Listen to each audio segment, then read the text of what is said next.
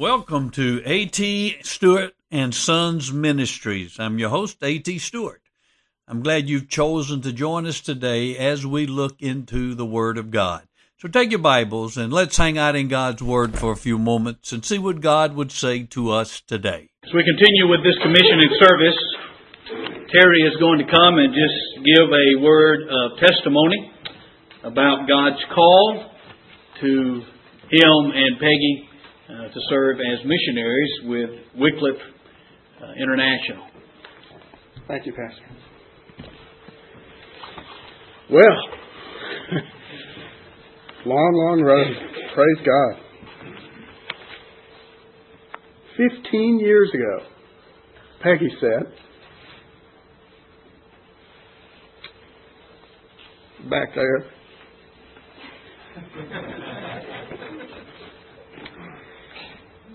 at a missions conference here, I believe. And there was a call to see who might feel called to go into mission. And she stood up and said, her favorite story, I want to go, but my husband's not even saved. Well, praise God, 2 years later, 1992, thanks to the prayers of many of you in this room, and many who aren't here, unfortunately, who have gone on to other places, who prayed for me and for Peggy and for Leanne and Laura. I did come to know the Lord. He did reach out and seize me and say, pay attention. And then 1 year later, we were sitting out there together at another missions conference, and A.T. said, who out there feels called to go? And Peggy, tears, and me, tears, we'll go. And here we are, and He's sending us.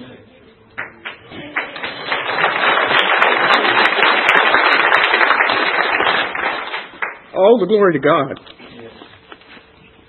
And thanks to God, and to you who prayed, and to you who have stood by us when we doubted, kept us lifted up, who stood by us both in spirit and in material finances to bring us to this point, and who are committed in prayer and material support to proceed.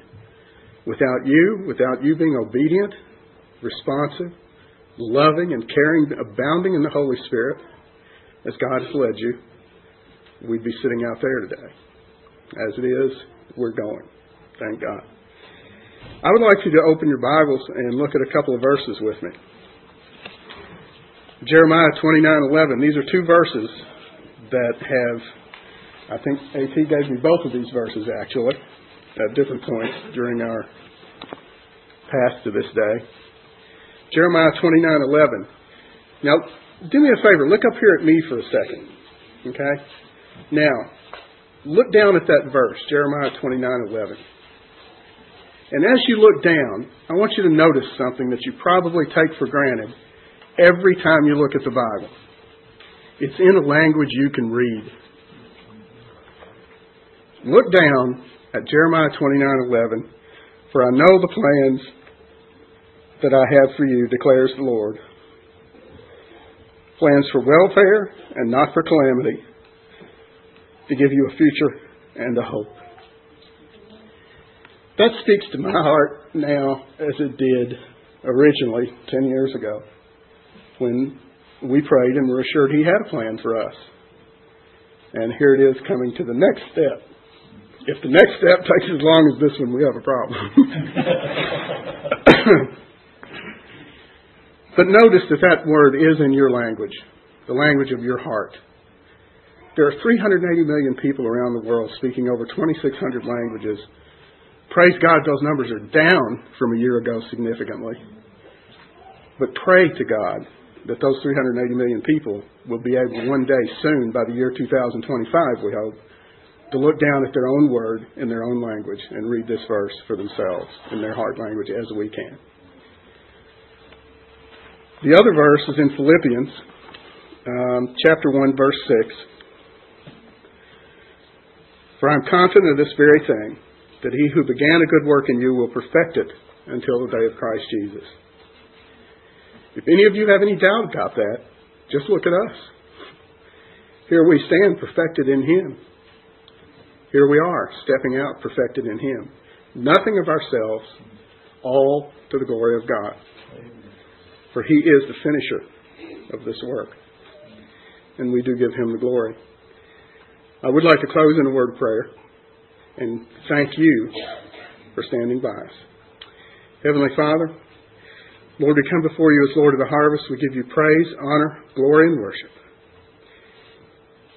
We kneel and bow humbly before you, thanking you, Lord, for the body of Christ in this church, for the work that you've continued to do throughout the 25 years of the history of this church, Lord, to send your workers into the field, to send your laborers into the harvest. Many have gone. Many more will go. We are confident, Lord. And we give you all the glory, all the thanks, all the praise, and all the worship for what you've done. And ask only, Lord, that you continue to do it, and even and ever more so. We personally thank you, Lord, for the body of Christ here at Westside, who have stood by us, kept us lifted up in prayer, kept us lifted up in continuing words of encouragement, always confident that this day would come. Be magnified in our lives, Lord, as we begin this work, continue this work. Be magnified and glorified ongoing, as you have been and will continue to be in the body of Christ here at Westside. Thank you, Lord, for all you've done and all you will continue to do. And it's in the holy and precious and strong name of your Son, Jesus Christ, that we pray. Amen. Amen.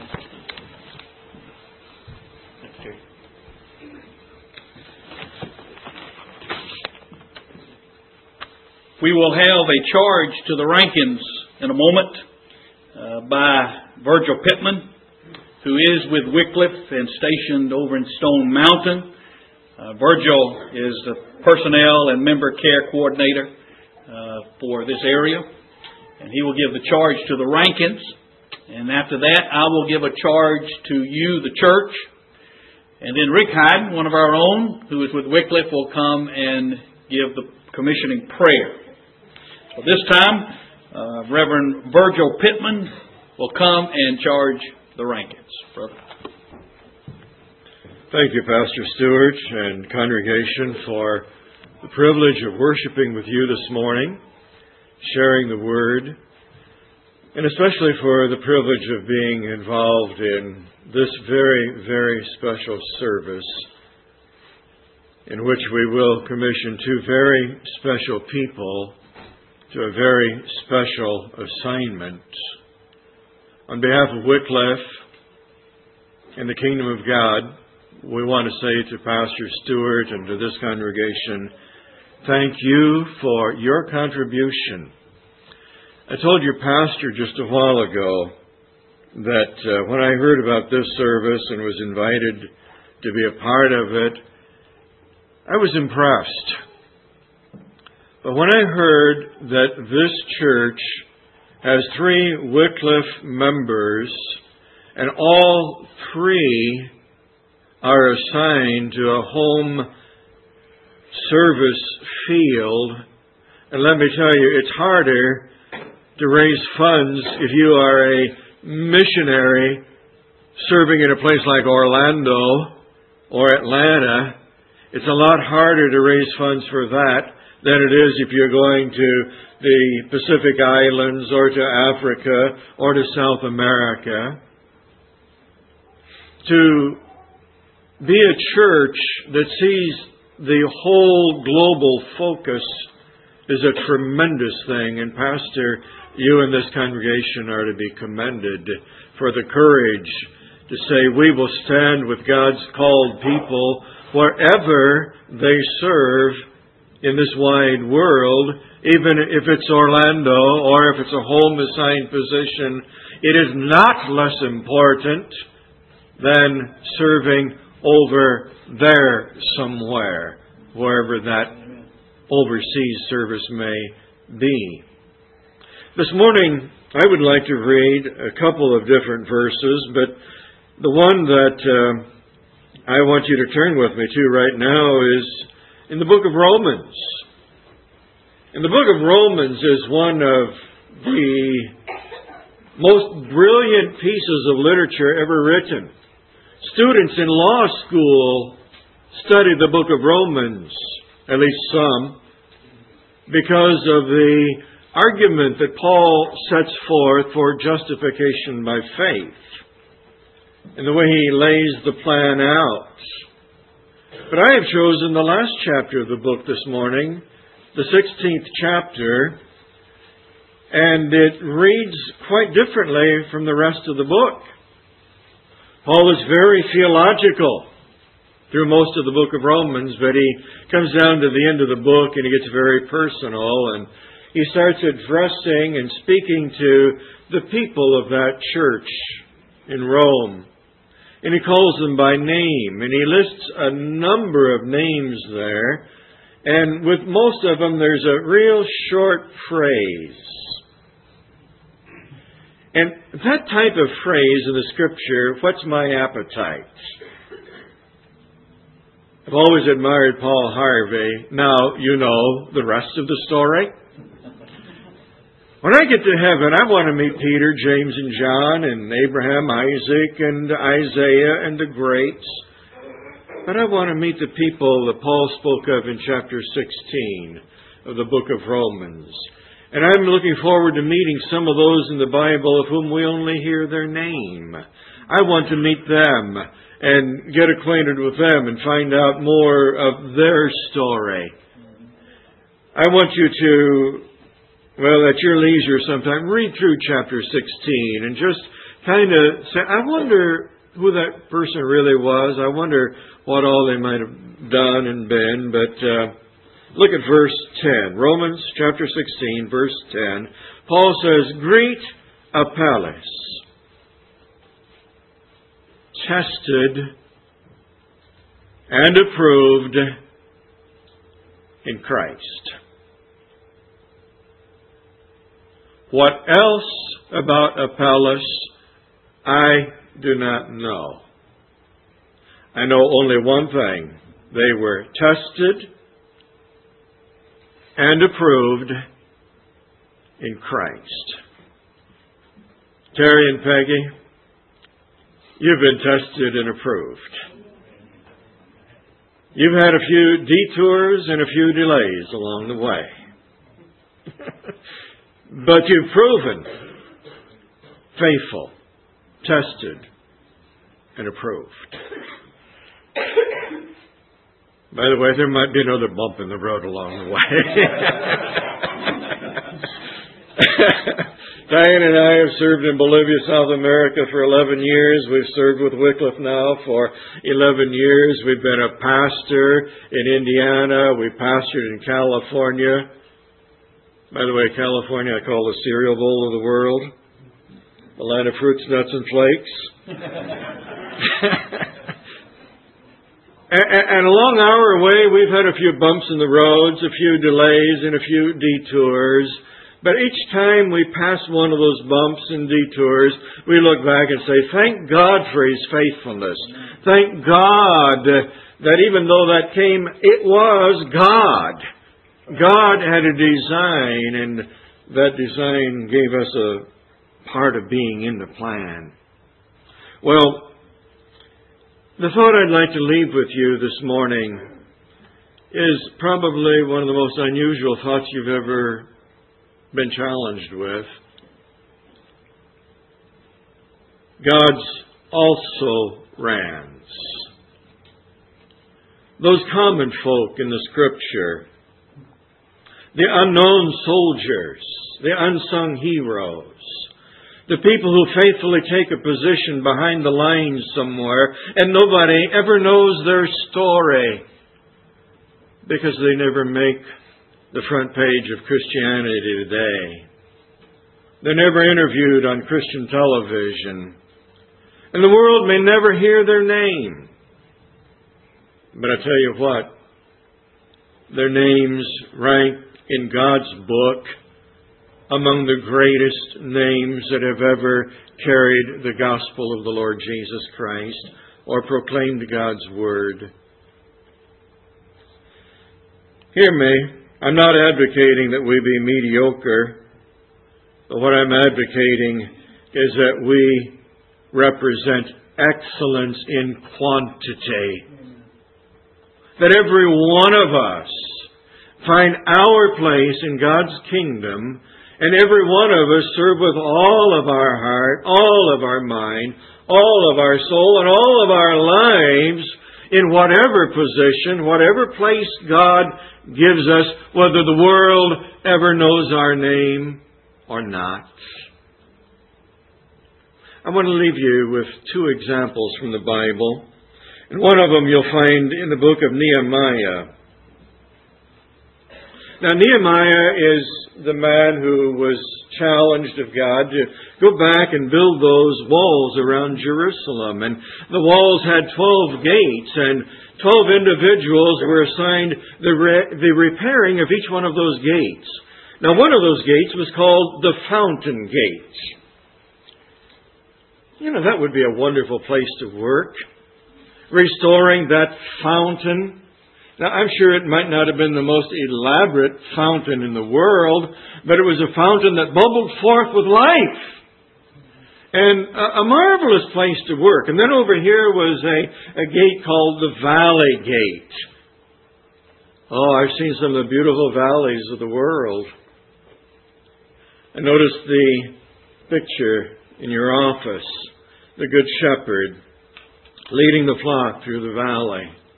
I can imagine working on that valley gate must have been a wonderful thing, looking out over the beautiful valley, the river, the mountains. What a marvelous place.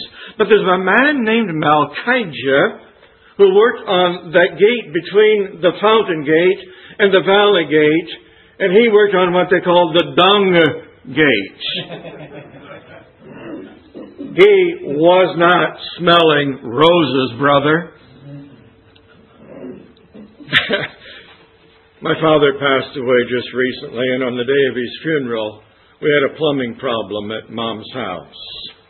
Isn't it interesting how toilets always back up at the wrong time when the house is full of people and it's the day of your dad's funeral? We called a plumber. He arrived at the house. Before his feet landed, he was handing me a tract and witnessing for Jesus.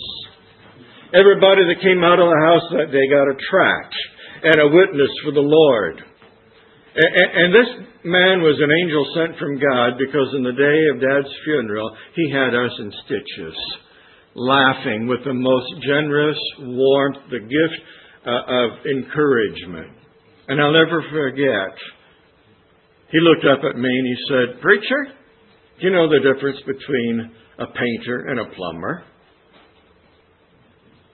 And I said, "No, I guess I don't." He said, "Well, a painter smells like paint." And he paused.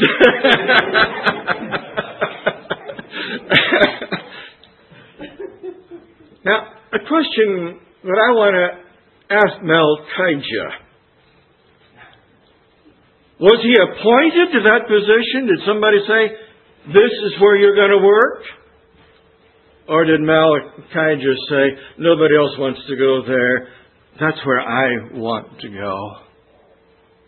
You know, I know of people who will serve the Lord if they can get their name in the spotlight. If they can have a place of honor where the world sees them, they're ready to volunteer. But a lot of people don't volunteer for the places where they don't smell roses, and where the work is kind of boring, and where the glory isn't seen like it is in some parts. I learned a great lesson in life one time from my daughter. She was about 6 years old, and we were returning from service in Bolivia, South America. We bought a car in Miami, drove all the way to Indiana, where we lived at the time. We didn't have good ice cream pasture in Bolivia. That little car we bought in Miami stopped every time we saw Baskin-Robbins. Every time there was Baskin. If we had just had dinner and were stuffed to the gills, we saw Baskin-Robbins, we just pulled in. We have 2 sons and a daughter. Our daughter's the youngest. We'd go into that Baskin Robbins. Here we are, fresh out of South America. No ice cream there. Diane and I and our 2 boys wandered from one end to the other. Decisions, trying to decide which 2 colors to put on a double dipper. Our little girl would always go and stand quietly there by hers and wait for the rest of us to get done with the running around. And then I'd walk over to her and I'd say, Faith, what do you want? She'd say, just the white one, Daddy. Just vanilla. You know, I tried to convince her that Rocky Road was the best, or that she ought to try at least the strawberry or one of those other flavors, but always, Daddy, I just want the white one. One day God spoke to me, and He said, Virgil, stop trying to be a banana split on a hot fudge sundae. Stop trying to be something you're not. Just be the plain vanilla I've called you to be. And when a little dash of color and a little dash of flavor is necessary, I'll put it in there if you'll be the plain vanilla. You can't have anything unless you've got plain vanilla. So you be what God called you to be. Be faithful. Let God add all of His blessing. And now, Terry and Peggy, I want to challenge you personally. On behalf of Wycliffe and on behalf of the Lord of the harvest, I challenge you to lead the way in humble service. I charge you to fulfill your call wherever God may lead you. I urge you not to seek to be seen, but to serve faithfully. I challenge you in the spirit of Shamgar and Malchijah. Shamgar was another unnamed, unknown almost.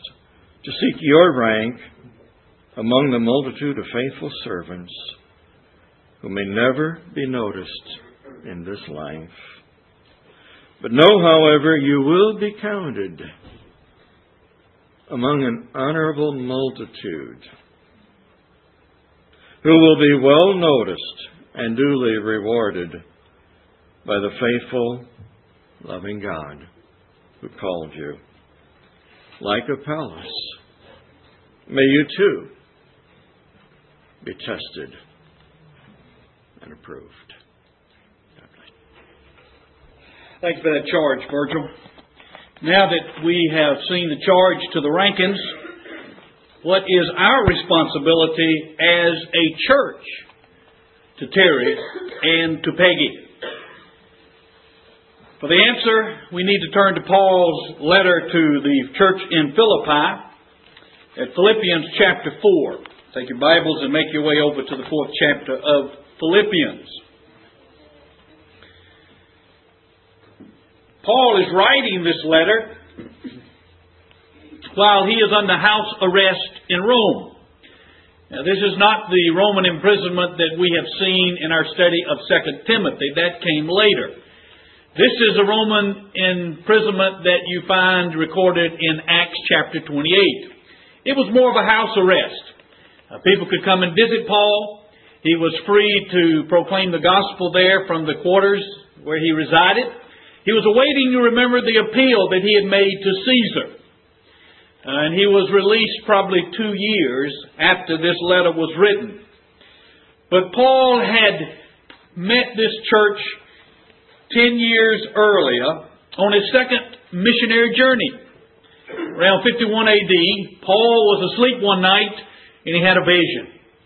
And he heard a voice, a man saying, "Come over here to Macedonia and proclaim the gospel." So Paul, in obedience to that vision, the Macedonian call, left and went. And the first place that he preached was Philippi. It was there that Lydia, that maker of purple fabrics, was saved. It was also there that Paul and Silas were thrown in prison. And you remember they were beaten severely. And yet they praised God. In the middle of the night an earthquake came and the doors of the prison were ajar. And that jailer, frightened for his life, came to know Christ. as he approached Paul and Silas and said, "What must I do to be saved?"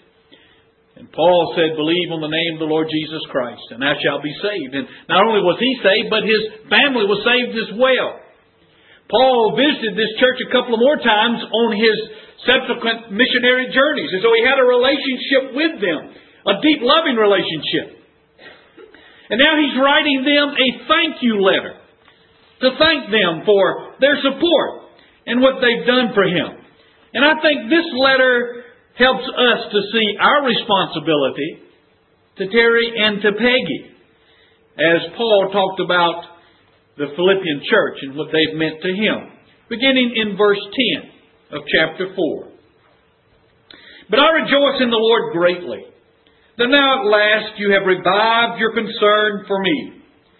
Indeed, you were concerned before, but you lacked opportunity. Not that I speak from want, for I have learned to be content in whatever circumstances I am. I know how to get along with humble means.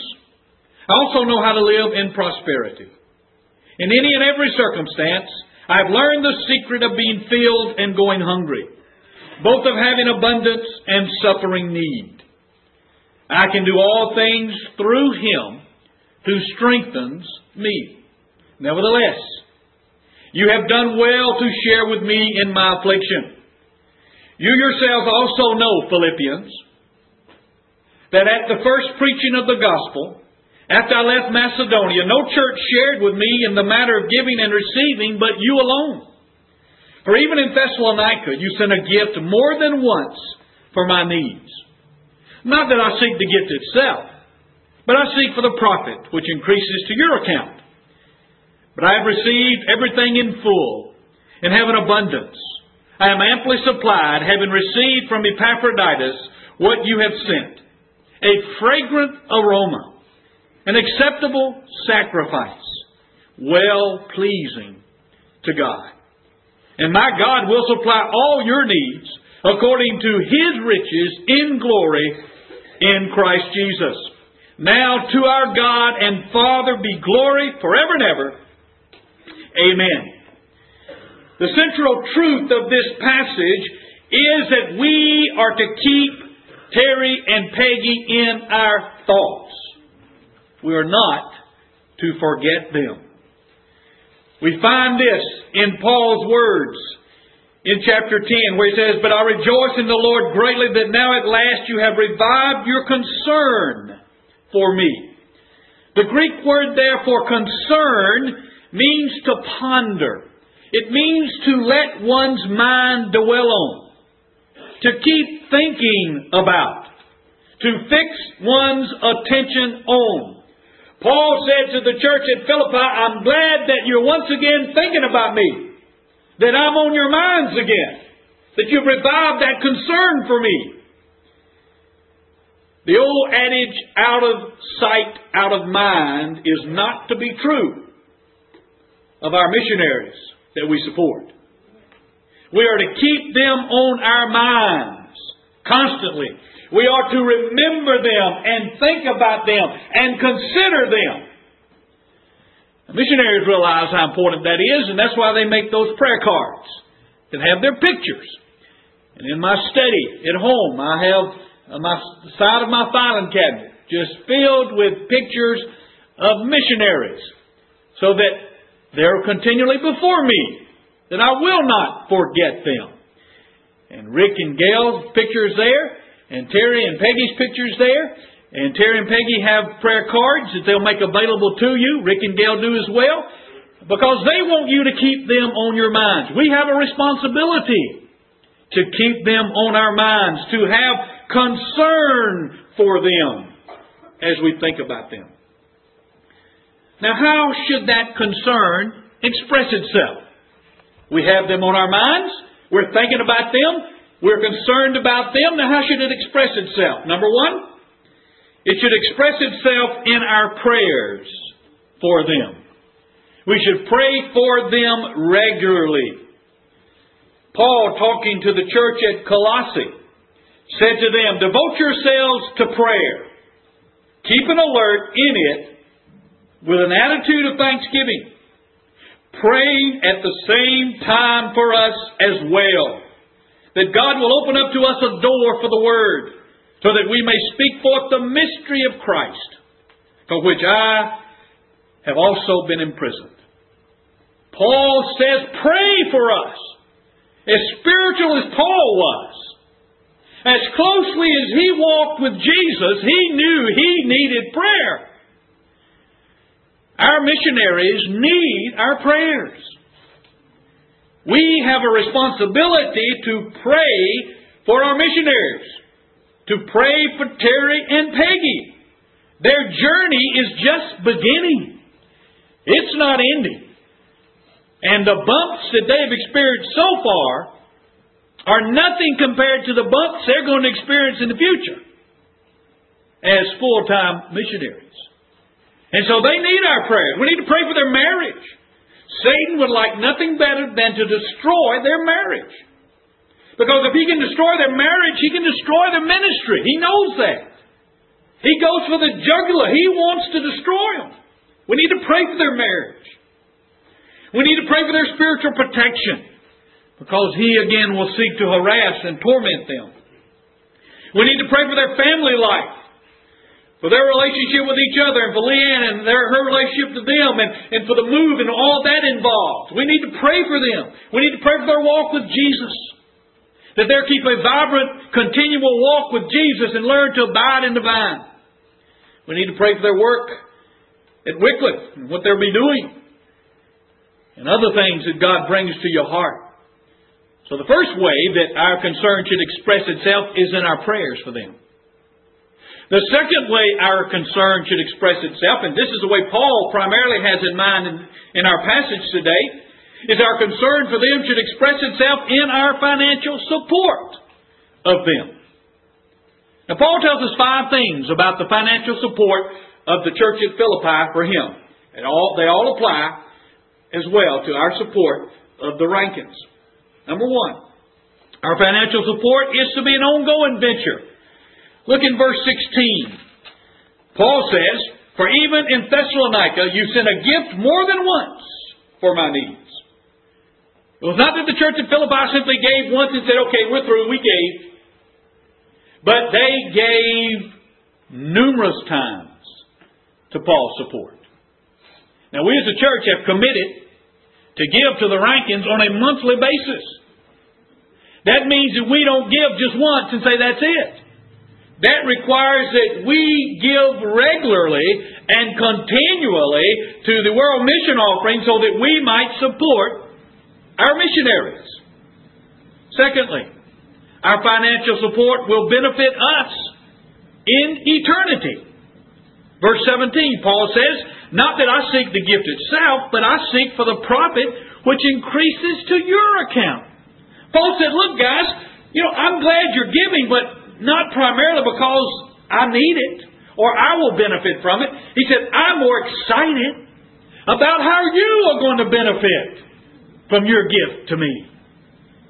You are going to benefit because when you give to God's kingdom work, you're making a deposit in the bank of heaven. And when you get to heaven, it will be waiting on you there. Jesus says, do not store up for yourself treasures on earth, where moth and rust destroy and where thieves break in and steal. But store up for yourself treasures in heaven, where neither moth nor rust destroys, where thieves do not break in or steal. For where your treasure is, there your heart will be also.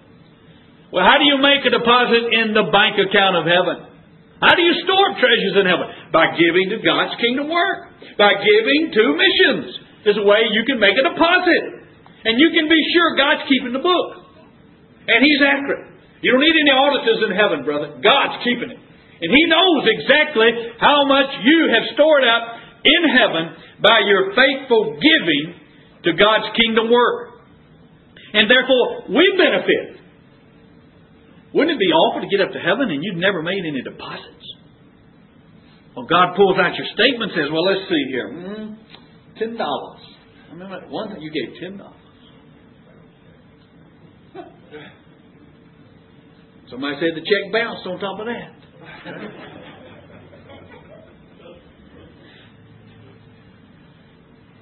make that deposit in the bank of heaven.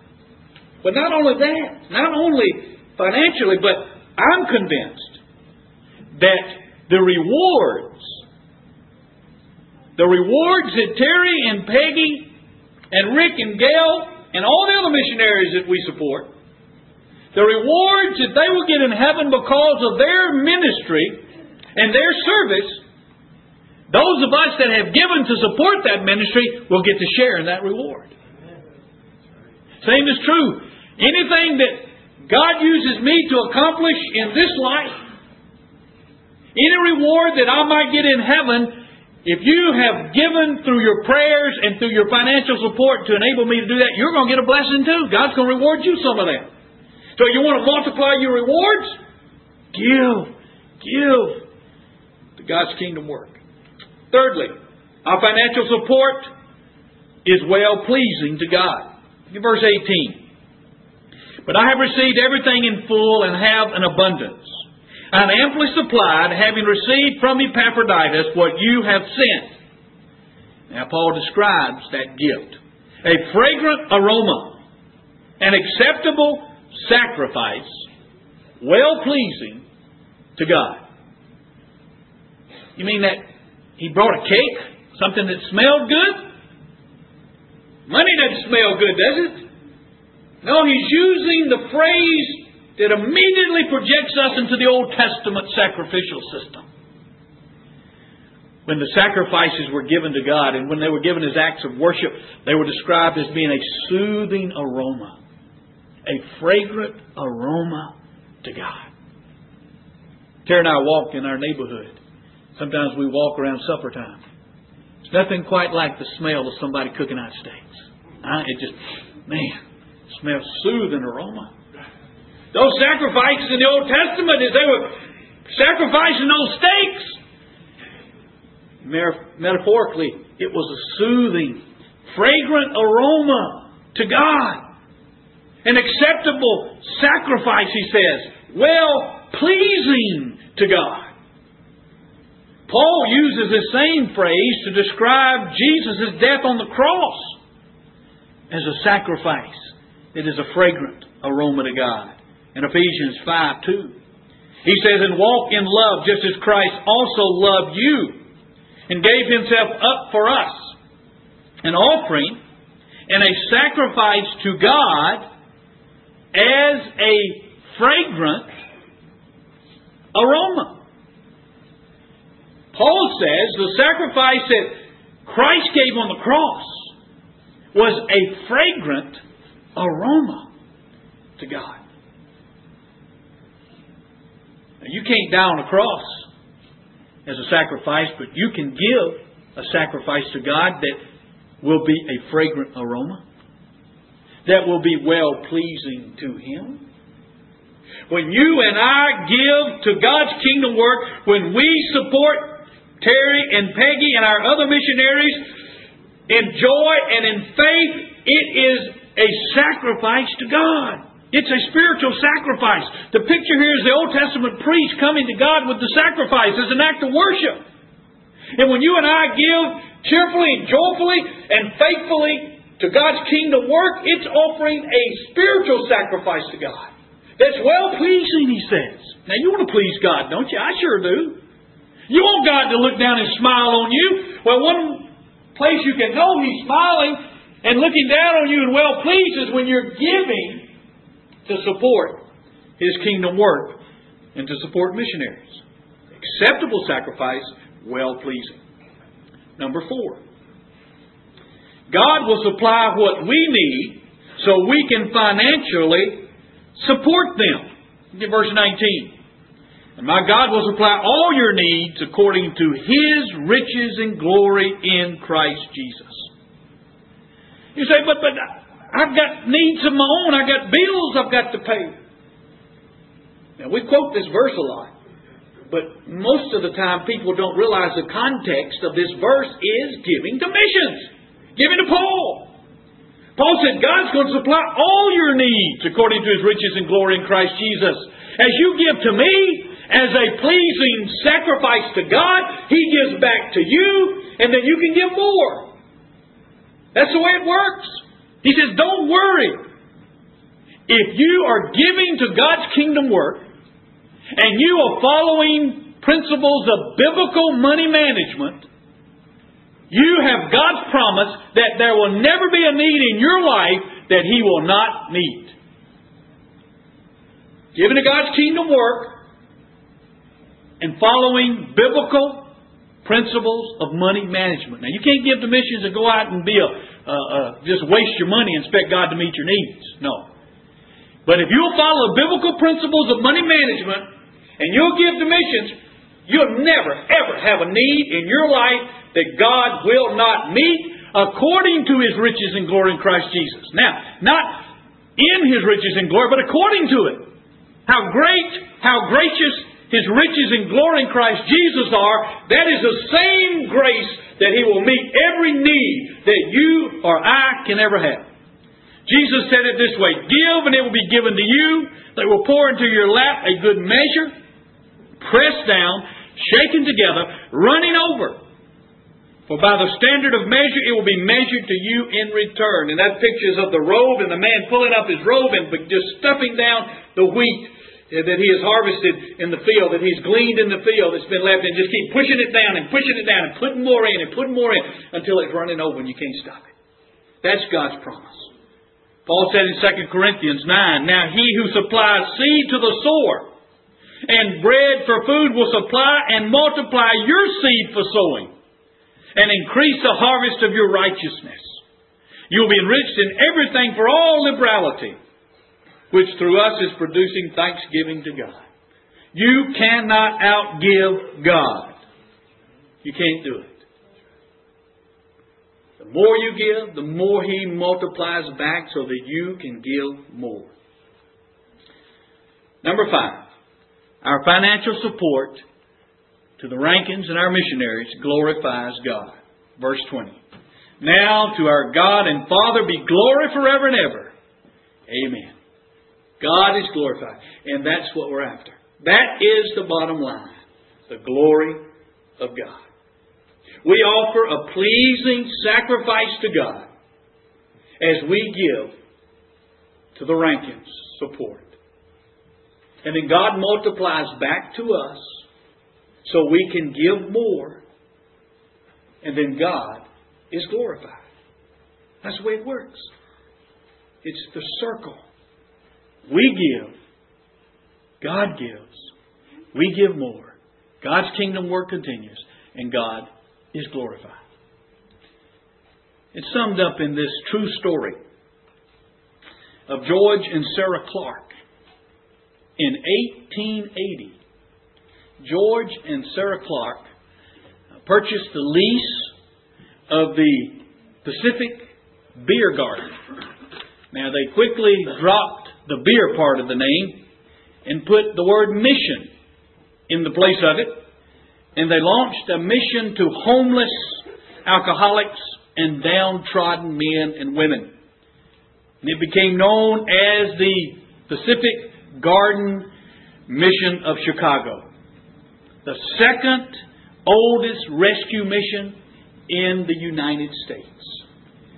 And the Clarks poured everything they had into running this mission. And as the mission continued to grow, their retirement, their funds continued to decrease. And finally it came to the point that the lease payment was due and they did not have the money to pay it. And they were told by the person holding the lease, if it was not paid in 24 hours, they would lose the lease and they would have to close the mission. They had given. They gave. And so they went to the Lord in prayer. And all night they prayed, God, we don't understand why we're not able to have the funds we need to continue this work, this kingdom work of yours. But we trust. We trust you. We're not going to question you. We trust you. And we're going to look to you to provide what we need. That morning, when they went out their front door, they were amazed because their yard was covered with white stuff. And they immediately were reminded of the manna of the Old Testament.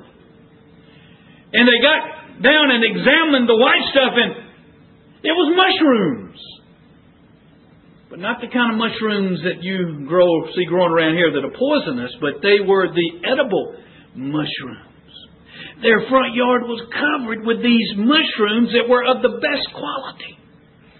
And it was unusual, particularly because it was not the season for mushrooms.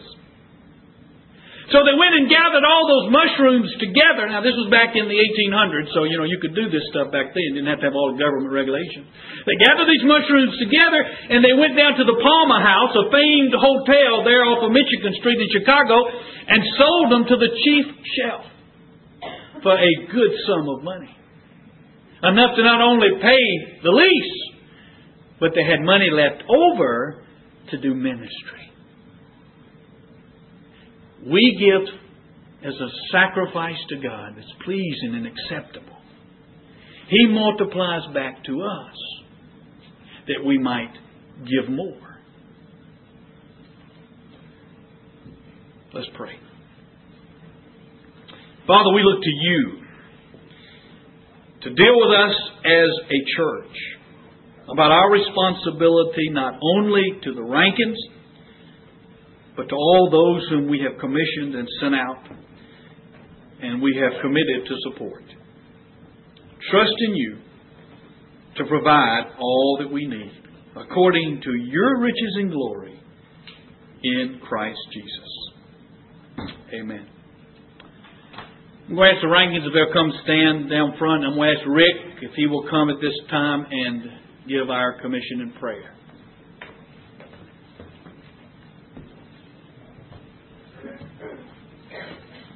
You want them down front? Greetings from Orlando. Before we pray, I just want to give greetings from somebody else. We'll see how long your memories last. AT just said, remember those who leave from among you. Have any of you heard of Greg or Minnie Jones? Well, we were driving up, and Gail and I decided to detour through Gainesville on the way up, and we found their house, and the moving van had just pulled up, and we welcomed them to Florida, and they send their greetings back to you. So Florida isn't that far away, so you can come and greet them. And on the way past them, you can come see us in the Rankins as well. I want to give you a couple thoughts before I pray. We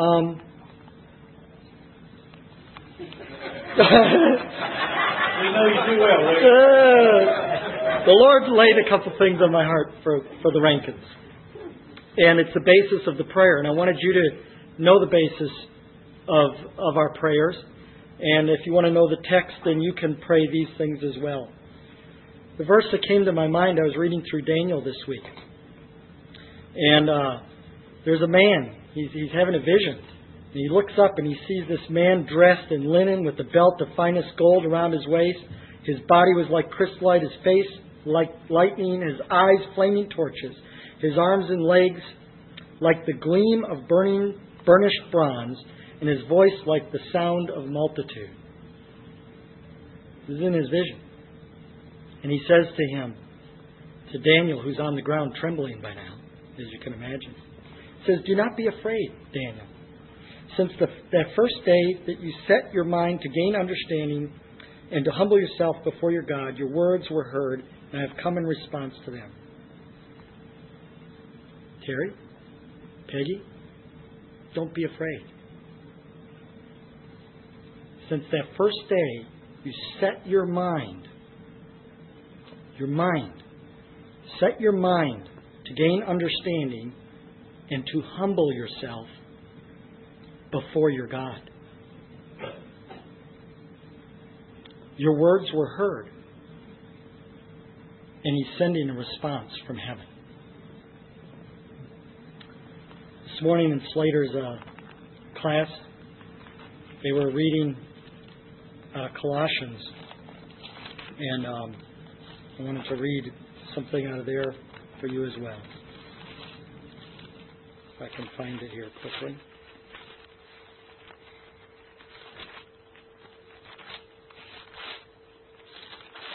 turn the page over from where AT just was. One page over. 1 Colossians. If you're wanting to know how to pray for the Rankins, you can go to this text and you can pray for the Rankins. Substituting them in, asking God to fill them with knowledge of His will through all spiritual wisdom and understanding. Pray this in order that they may live a life worthy of the Lord, and that they may please Him in every way, bearing fruit in every good work, growing in the knowledge of God, being strengthened with all power according to the glorious might, so that the Rankins may have great endurance and patience, and they may joyfully give thanks to the Father, who has qualified them to share in the inheritance of the saints in the kingdom of light. We're really excited to have the Rankins joining us down in Orlando in the ministry down there. Terry's greatly needed. He is a person in his skills in the IT area, project management, things most of us can't get our arms around. He's going to help us out with. I don't know how many of you know, but I've asked Peggy if she'll consider joining me in our Department of Human Resources. So I'm waiting to hear a response for her on that, and you can pray that the Lord will direct her in those ways. And I indeed do remember. It wasn't in the back. It was right there in 1990. And this woman behind me that I didn't know very well was having the same response and reaction that I was. And I turned around and I was talking with her a little bit, and she said that very thing. I know the Lord wants me to go on a mission someday, but how in the world is that going to be possible? My husband isn't even saved. And from that moment on, myself and others set out praying for this guy that we didn't know. And here's Terry. And we're not perfect people. In a lot of ways, we're as messed up as y'all are. And I was just sitting on the bed with my oldest son the other night this week, just reminding him of that, because he's on the threshold of launching off into his college and whatnot, and worried about all kinds of different things. And I said, Richard, there's people that the Lord uses everything. He uses all things for the good, even when we mess up. He's thinking at his age that maybe he's messed up and done something that's going to mess up the rest of his life. And certainly there's consequences that follow us the rest of our lives. But I said, you don't have to look far. Here I am, right here on your bed with you, Richard. I messed up bad, a lot. And I've continued to mess up in my life. And I said, you've got to see him up close because you're my son. I didn't raise you in every day the right way and everything. And so there's that ongoing bumps in the roads and those struggles. And we need to pray in this way. Heavenly Father, here's your servants, Peggy and Terry Rankin. We love them. Lord Jesus, we praise you and thank you for them. Lord Jesus, we praise you and thank you for saving them. We praise you and thank you for saving Terry. And Lord, when you saved him like you saved me. I was really messed up when he got saved. And all of us, I hear testimonies of people who are really messed up and get saved. And I hear testimonies of people who have got seen their life together. And I just reminded my youngest sister, and she reminded me, Rick, you always think I'm so got it together. And she goes, you didn't know how messed up I was. We're messed up people down here, Lord, and we need a Savior. There's people that are out here today that are messed up and they need a Savior. Some have already accepted Him as His Lord and Savior. Some are sitting out there that have accepted Him as His Lord and Savior, and they're messed up again. And they haven't humbled themselves before their God. And they haven't said, be the ruler, be the king of my life today. They need to get right. They need to get their heart back right with the Lord. There's somebody sitting out there today that hasn't accepted Jesus. He loves you. He loves you so much that He sent His Son to die. Lord Jesus, here they are, your servants. They slugged through it. They got through it. And it wasn't too late. Terry mentioned 15 years. They're right on time. This is the time. You've accomplished what it is you want to accomplish for the last 15 years. in this process, through this process. You want to do so many things, Lord, but it's so often not the things you want to do, but it's how you want to go about it so often. Lord Jesus, I just ask you to bless the Lincolns. I pray that you guide them, lead them, oversee them, cause them to continue to gaze into your eyes and to fix their eyes on you. Cause them to continue to bow their knees and humble themselves, to set their minds on you, Lord Jesus, and to bow their knees and humble before you, their God. And you will send a response. Lord Jesus, we sell their house. We help them get tax money. All these practical things that are going on right now. There's so many different things that need to happen, that need to be worked out. You know all the details. We work them out at the perfect time. Help them find a place you want them to have for them. Bring in all the funds that have been promised and pledged. All the prayer support. Lord Jesus, we just know the enemy wants to kill, steal, and destroy not only them, but their families. Lord, we've seen other missionaries, other church leaders get torn down, pulled down. They're ordinary people too, doing their best to follow you. Lord, you protect them. Lord Jesus Christ, we just ask, through the blood that you shed on the cross, through the power of your word, we just ask you to surround them with your protection from any evil or evildoers.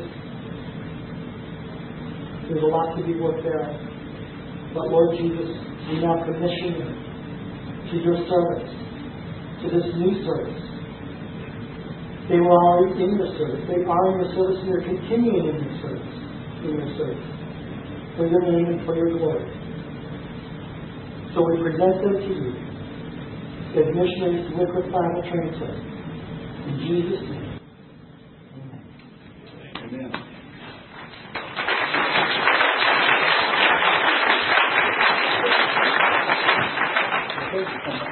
Peggy, when I'm through with you,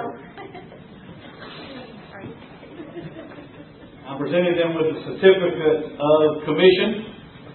Be it known that Terry and Peggy Rankin have been commissioned and duly set apart as servants of the gospel of the Lord Jesus Christ for missionary service with Wycliffe Bible Translators Incorporated by Westside Baptist Church.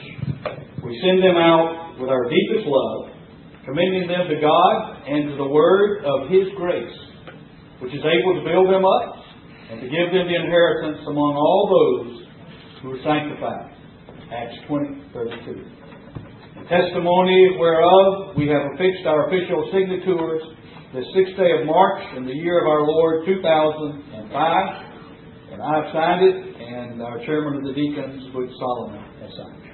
Amen. Suitable?